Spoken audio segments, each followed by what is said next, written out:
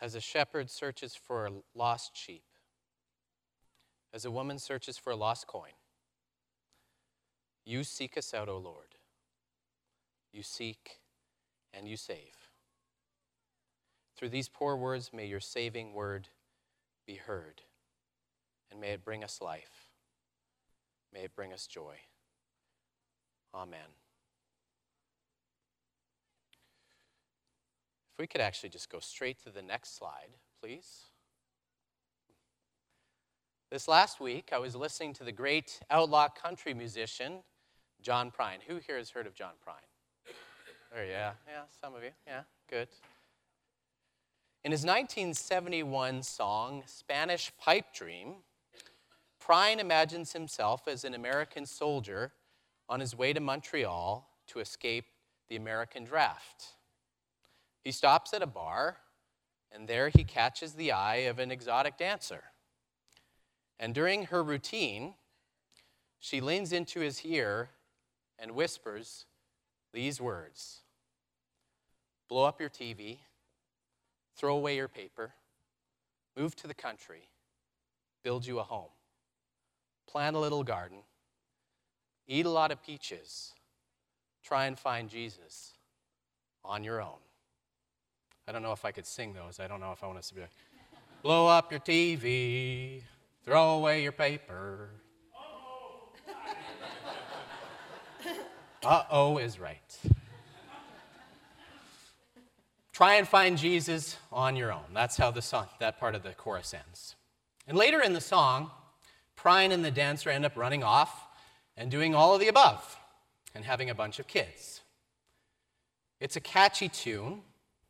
On one hand, it's an anthem of the hippie dream, of leaving all the trappings of modern civilization behind and rebuilding Eden. On the other hand, though, it's all about seeking. It's all about seeking joy, seeking happiness, seeking the good life. It's about seeking God. That's the last line. It caps it off with. Try and find Jesus on your own. So the singer doesn't have much of a problem with spirituality or seeking. Finding Jesus is good, he says, but finding Jesus with other people, though, you don't want to do that. There are a lot of reasons for that, of course. One's the deep individualism of our culture. But mostly, people tend to shy away from church because of a bad experience with the faith community, or they expect a bad experience. They've heard it through the grapevine that if they go to church, they'll have a bad experience. They expect judgment, holier than thou attitudes, rigid dogma. So they prefer instead to try and find Jesus on your own. There we go. Now, as understandable as that may be, I also think it's based on a misunderstanding about the spiritual life. A misunderstanding not only by seekers, but by seekers and church people alike, non-church people and church people alike. And it's built right into that last line. Try and find Jesus, it says.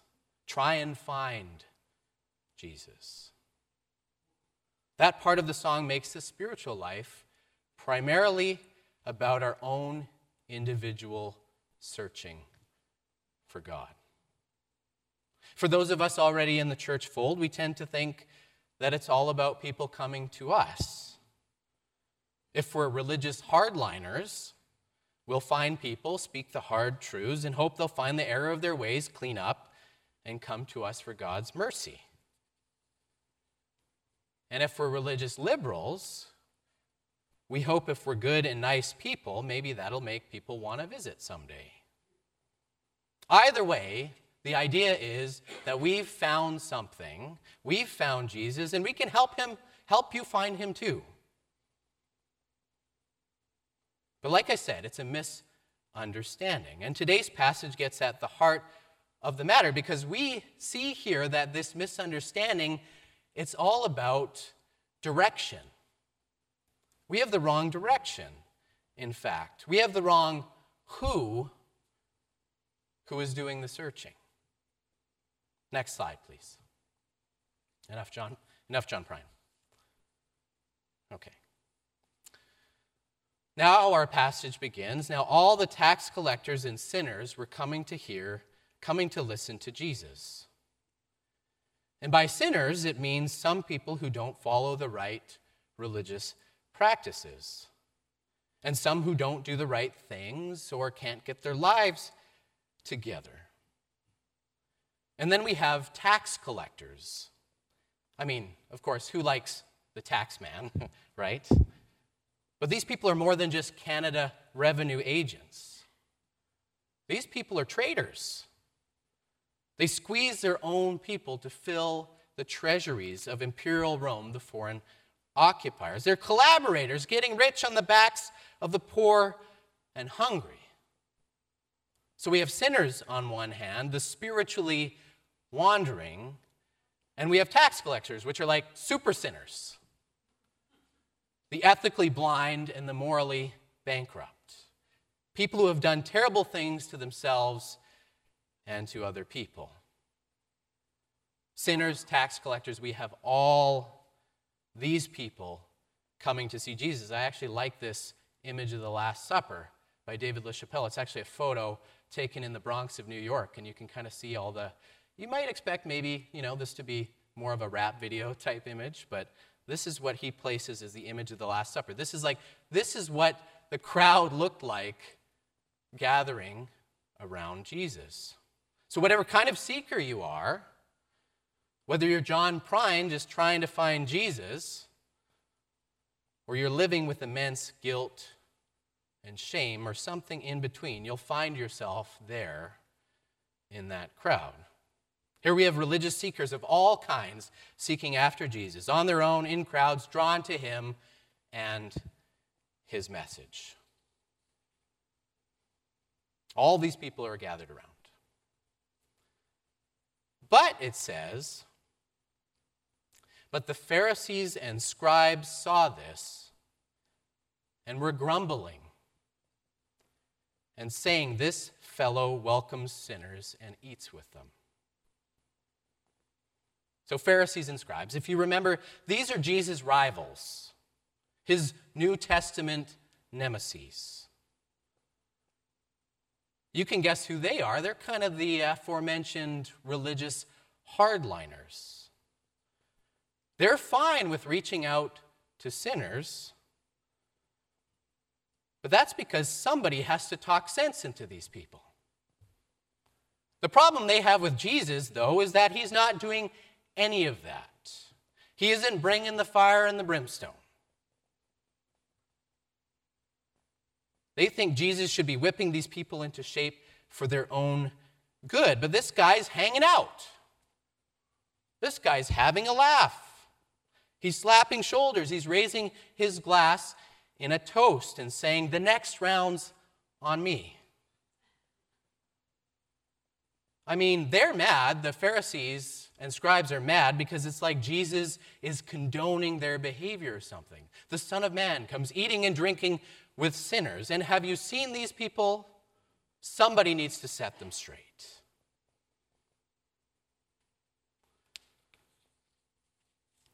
But Jesus isn't setting them straight, and he's not condoning things either. He knows their spiritual longings.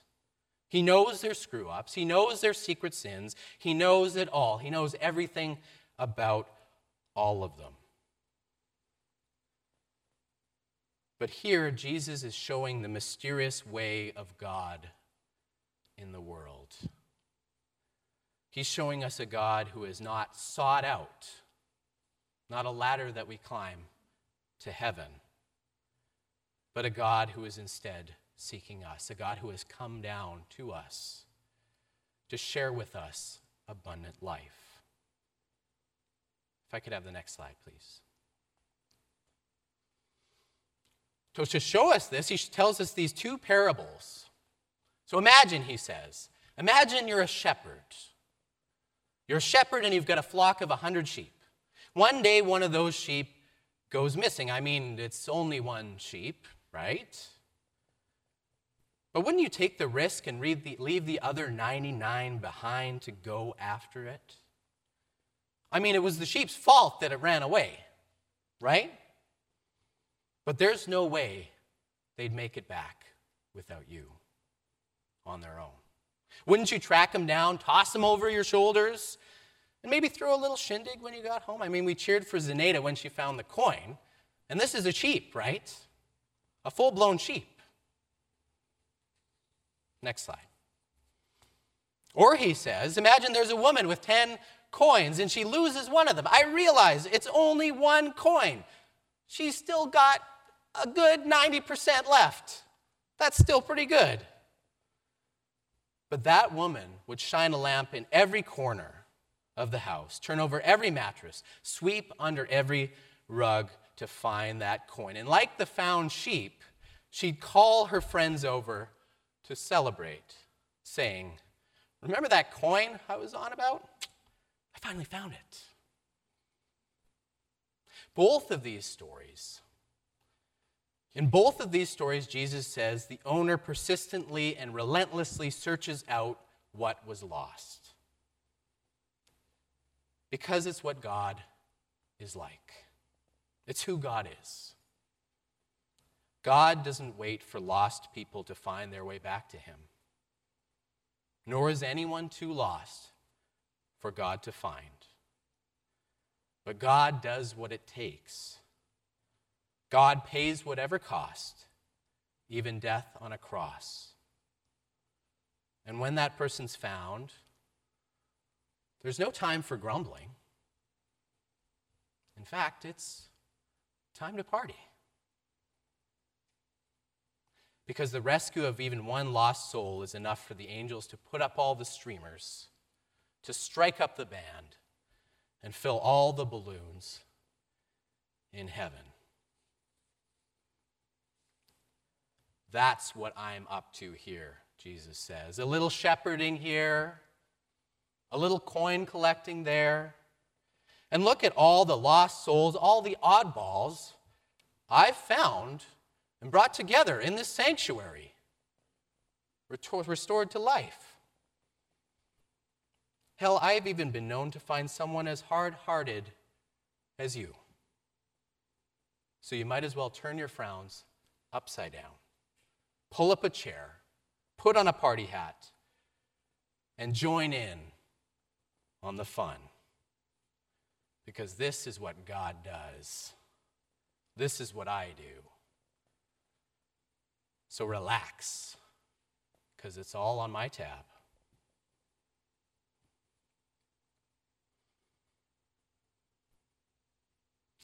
So just when we thought that the spiritual life was all about our seeking after God, Jesus flips it on its head.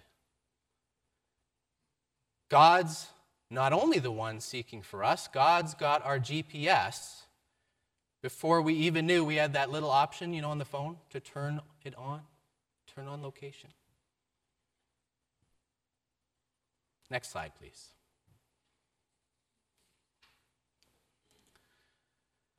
Hugh Reid, a United Church minister in Ontario, tells a story about a man named Alan.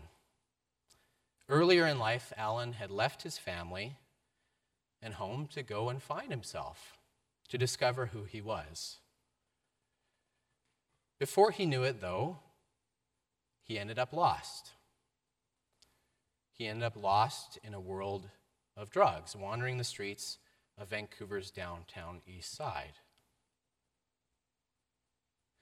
And one night, he ended up in a shelter, staring at the ceiling in the rows full of bunks full of strangers. He didn't know where he was, and he didn't even really know who he was. But he did know that he wanted his suffering to end, and he had a plan to do it. He was determined to put himself out of his own misery, but there he was laying at the bunk, staring up at the ceiling. And a voice called to him, a voice that sounded like it was from a whole other world. Is Alan Roberts there? It said. That was his name, but he hardly knew who Alan Roberts was anymore. It couldn't have been him being called because that just doesn't make sense. Is there anybody named Alan Roberts here? The voice persisted. Nobody else answered, so Alan took the risk and put his hand up and he said, I'm Alan Roberts. Your mother's on the phone, the voice said. You've made a mistake, Alan said. I don't even know where I am. How could my mother know where I am? I don't care. If you're Alan Roberts, said the voice, your mother's on the phone. Just come and get the phone, please. Unsure what to expect, he went to the desk in the hall and he took up the receiver, and there was a voice on the other line, and it said, Alan, it's your mother. It's Mom. It's time for you to come home. It's time for you to come home. Mom, he said, I don't know where I am. I have no money, and you don't know what I'm like anymore. I just can't do it. And she said, it's time for you to come home. There's a Salvation Army officer coming to you with a plane ticket. He's going to take you to the airport and get you home. And the thing is, after all of this, his mom didn't actually know where he was. She just called every single shelter in every corner of British Columbia for months until she found him.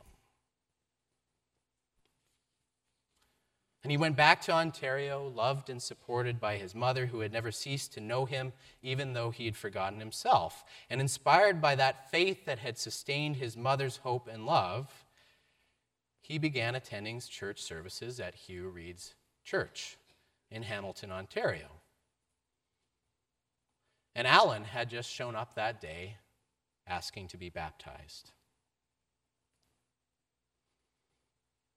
Thinking back on it, though, Reed said that he realized it wasn't actually Alan doing the seeking.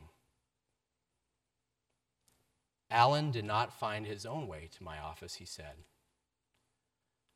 A path not of his own making or mine was made by the love that found him, that knew him better than he knew himself.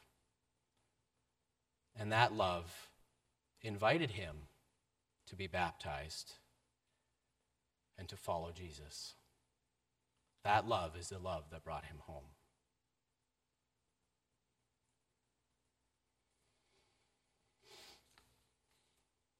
Friends, the spiritual life, the way of Jesus, is not about our searching, about our seeking, or our finding. It's not about earning, obtaining, or figuring it out right, at least not ultimately. It's about being found.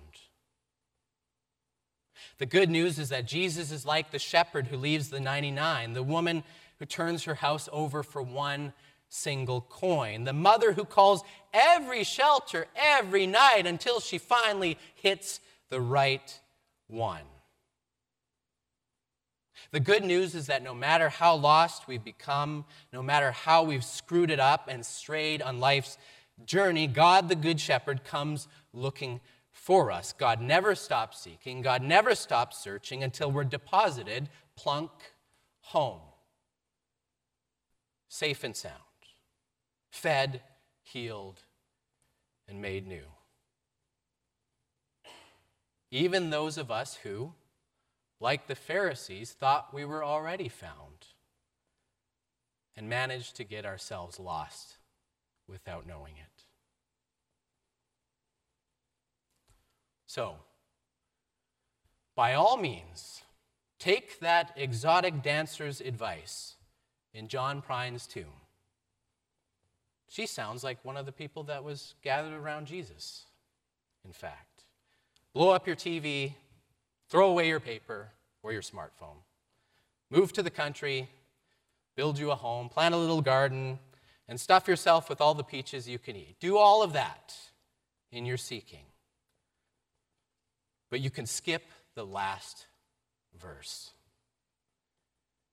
Because even before you go looking for God, know that God is already in hot pursuit, nipping at your heels, not to scare you or condemn you or shame you into submission, but to rescue you and all of humanity from its trouble, to toss us on his shoulders and bring us to the party, the never-ending celebration of God's ever-flowing grace.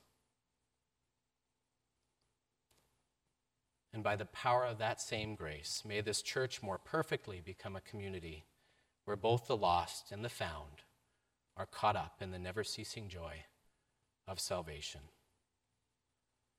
Because it's not about finding Jesus on our own or otherwise. It's about the joy of being found and sharing in that foundness together. Amen.